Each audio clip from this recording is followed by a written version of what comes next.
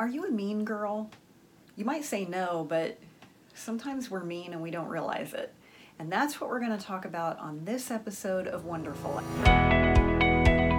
I'm Mary Dittman. For years, I struggled with being unhappy because I'm single and I don't want to be. But I've learned how to be happy while I'm single. If you're ready to find peace as a single woman, you're ready for a wonderful life. Hi, I'm Mary Dittman. I'm an award-winning business professor on the collegiate level and the creator of College on Fleek and Wonderful Life. Wonderful Life is my way of describing how it feels when you've made peace with being single. I know that some women prefer to be single and they say, I don't want a man. I just want to be alone. But I've never felt that way. I've always wanted to be married and have a family, but I'm well over 40 and that hasn't happened for me. And it's always been a source of sadness for me because part of my definition of a fulfilled life includes being a wife and a mother. But I got to the point where I said, the singleness does not seem to be changing, and it may not change. And I just want to be happy. And that's what Wonderful Life is about. It's not about getting to a point where you say, I just want to be alone. That's not how I feel. And it's not about being like Eeyore from Winnie the Pooh, where you just give up and say, well, I guess I'll be alone forever. Might as well make the best of it. Wonderful Life is about creating a life that you love, that you're happy and excited about, where you feel peaceful and content and you're in the moment. Because that's the type of vibe that will attract your Mr. Right. But frankly, if he never shows up, you're happy. And isn't that what you want anyway? You just want to be happy. Okay, now you cannot be happy if you are mean. When I was in junior high and high school, I was a nerd, okay? I was a nerd. I was on the debate team. I did my homework. I paid attention in class. And I was really teased and bullied a lot. Like the popular girls would stand up. Like the teacher, I remember one day in junior high, the teacher left the room for something, which I would never do as a junior high teacher. Although I say that, maybe I would just to escape them. But she left the room for whatever reason. And I'm going to tell you what, a couple of these girls stood up in front of the whole class and they started play acting like, oh, I'm Mary Dittman. And they were making fun of me in front of everybody. And it was so humiliating. And even today, I a lot of times won't think someone is shading me. There's been a few times where someone will say something to me and I don't really take it like that, and they'll leave and my friend will be like, oh my God, I cannot believe you just let her say that to you. And I'm like, what?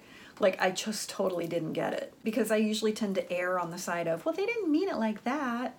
Maybe they did, I don't know. But we seem to be at a point in our culture where being mean is not only accepted but rewarded. Like you've got politicians and leaders who are mean. They say mean, unkind, untrue things. And then if you're a reality star, like that's how you get a job.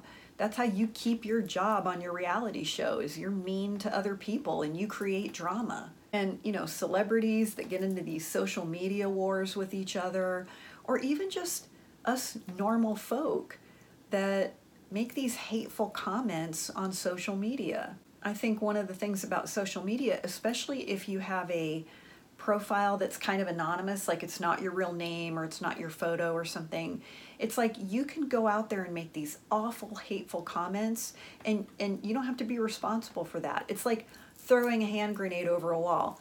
You just toss your mean comment and then, doesn't bother you.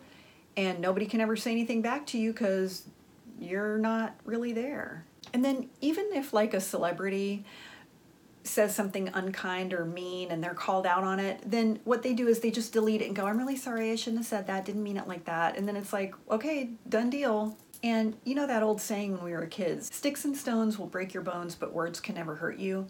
I think we all know that is so untrue.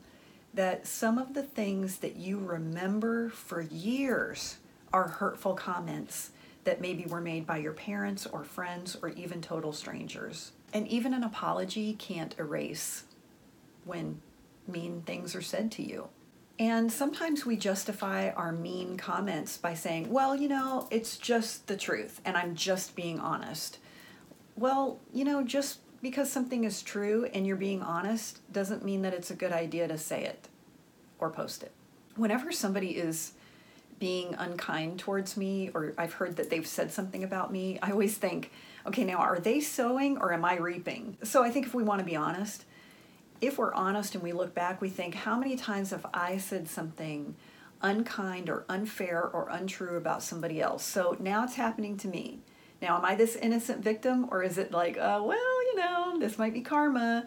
I sowed it, now I'm reaping it. I mean, let's say one of your girlfriends says, hey, have I gained weight?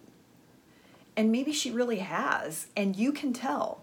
Okay, does it really do any good to look at her and be like, yeah, you've gained a lot of weight? I mean, that's going to hurt her feelings. She knows if she's gained weight.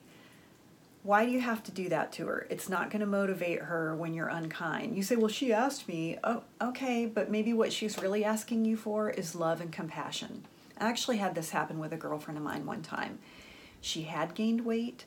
I could see that she had gained weight. We were in a restaurant and she stood up and she had a jacket on and she couldn't close the jacket. She had gained so much weight and she was tugging at her jacket and she's like, can you tell I've gained weight? Well, obviously she knows that she gained weight and she doesn't feel good about it. And she's not asking me to validate, yeah, girl, you've gained weight. You can't even button your jacket. She's saying that because she feels bad and she wants compassion.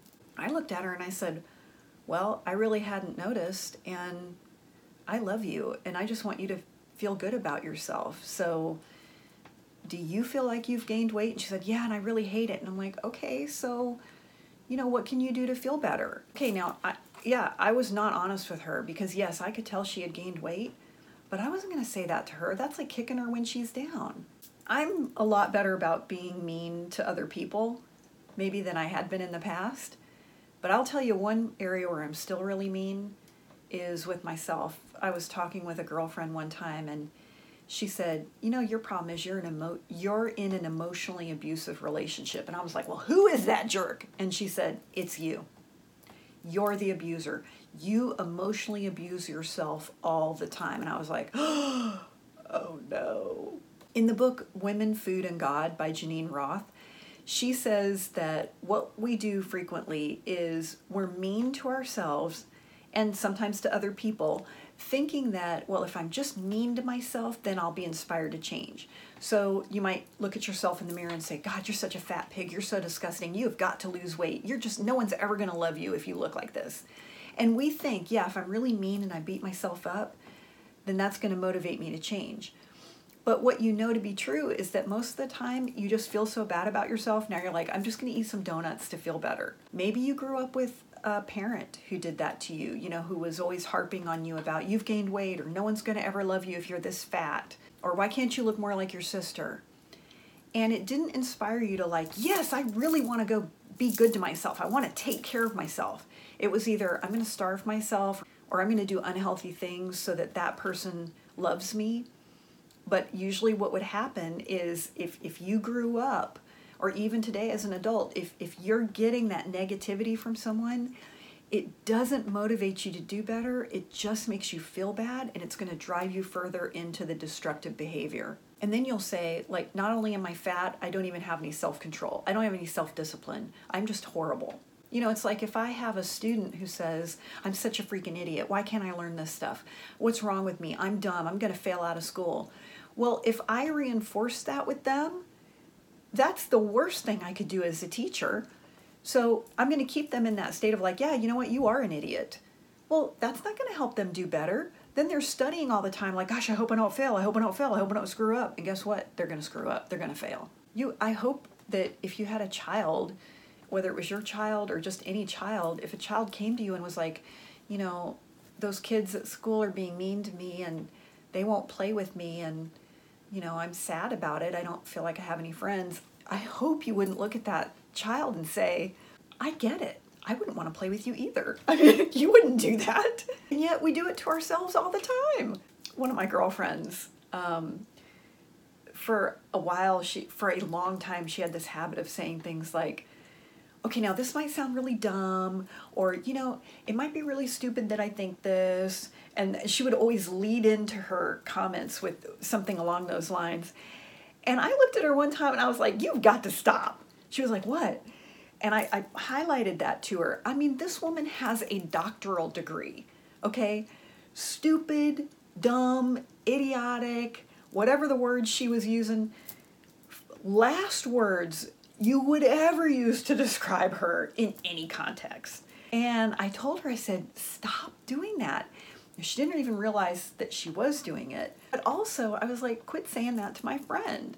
Like, you're talking about my friend like that. Like, if I was talking to someone and they said to me, oh, you know, Susie is so stupid, you wouldn't believe what she said, I would be like, don't be talking about my friend calling her stupid. And yet we do it to ourselves. I mean, I hope if I looked at her one time and said, you know what, you're an idiot. Like, you're really dumb. I hope she wouldn't want to be my friend anymore. So anyway, I guess what I'm saying is, like, pay attention. Pay attention to what's coming out of your mouth. Pay attention to what you're commenting on social media. Pay attention to what you're posting. Listen to the dialogue that's going on in your head. And that's probably the most important one. And it's not about being right. You might be right. It's about being kind. Because being right doesn't make you happy, but being kind makes you happy. And, you know, why does this matter? Because when you're tearing other people down, you just are not going to feel good about yourself. The reason we attack other people is not because we're happy. We attack other people because we are feeling bad and we're hurting. Now, Wonderful Life is a dialogue, not a monologue, and we want to hear from you. Do you ever find yourself being mean to others or even to yourself? Put that in the comments and let us know. You can always connect with us at wonderfullife.com. We post a new blog there every Friday. You might want to join our newsletter list. We have some cute Wonderful Life merchandise you can check out. If you're struggling with a broken heart, you might want to get our ABCs of Healing. It's completely free. You can go to bit.ly/ABCs of Healing. We'll give you immediate access. You can watch it as many times as you want. It'll help you move past heartbreak so you can start to live your wonderful life. Thank you for watching, and we'll see you next time right here on Wonderful Life.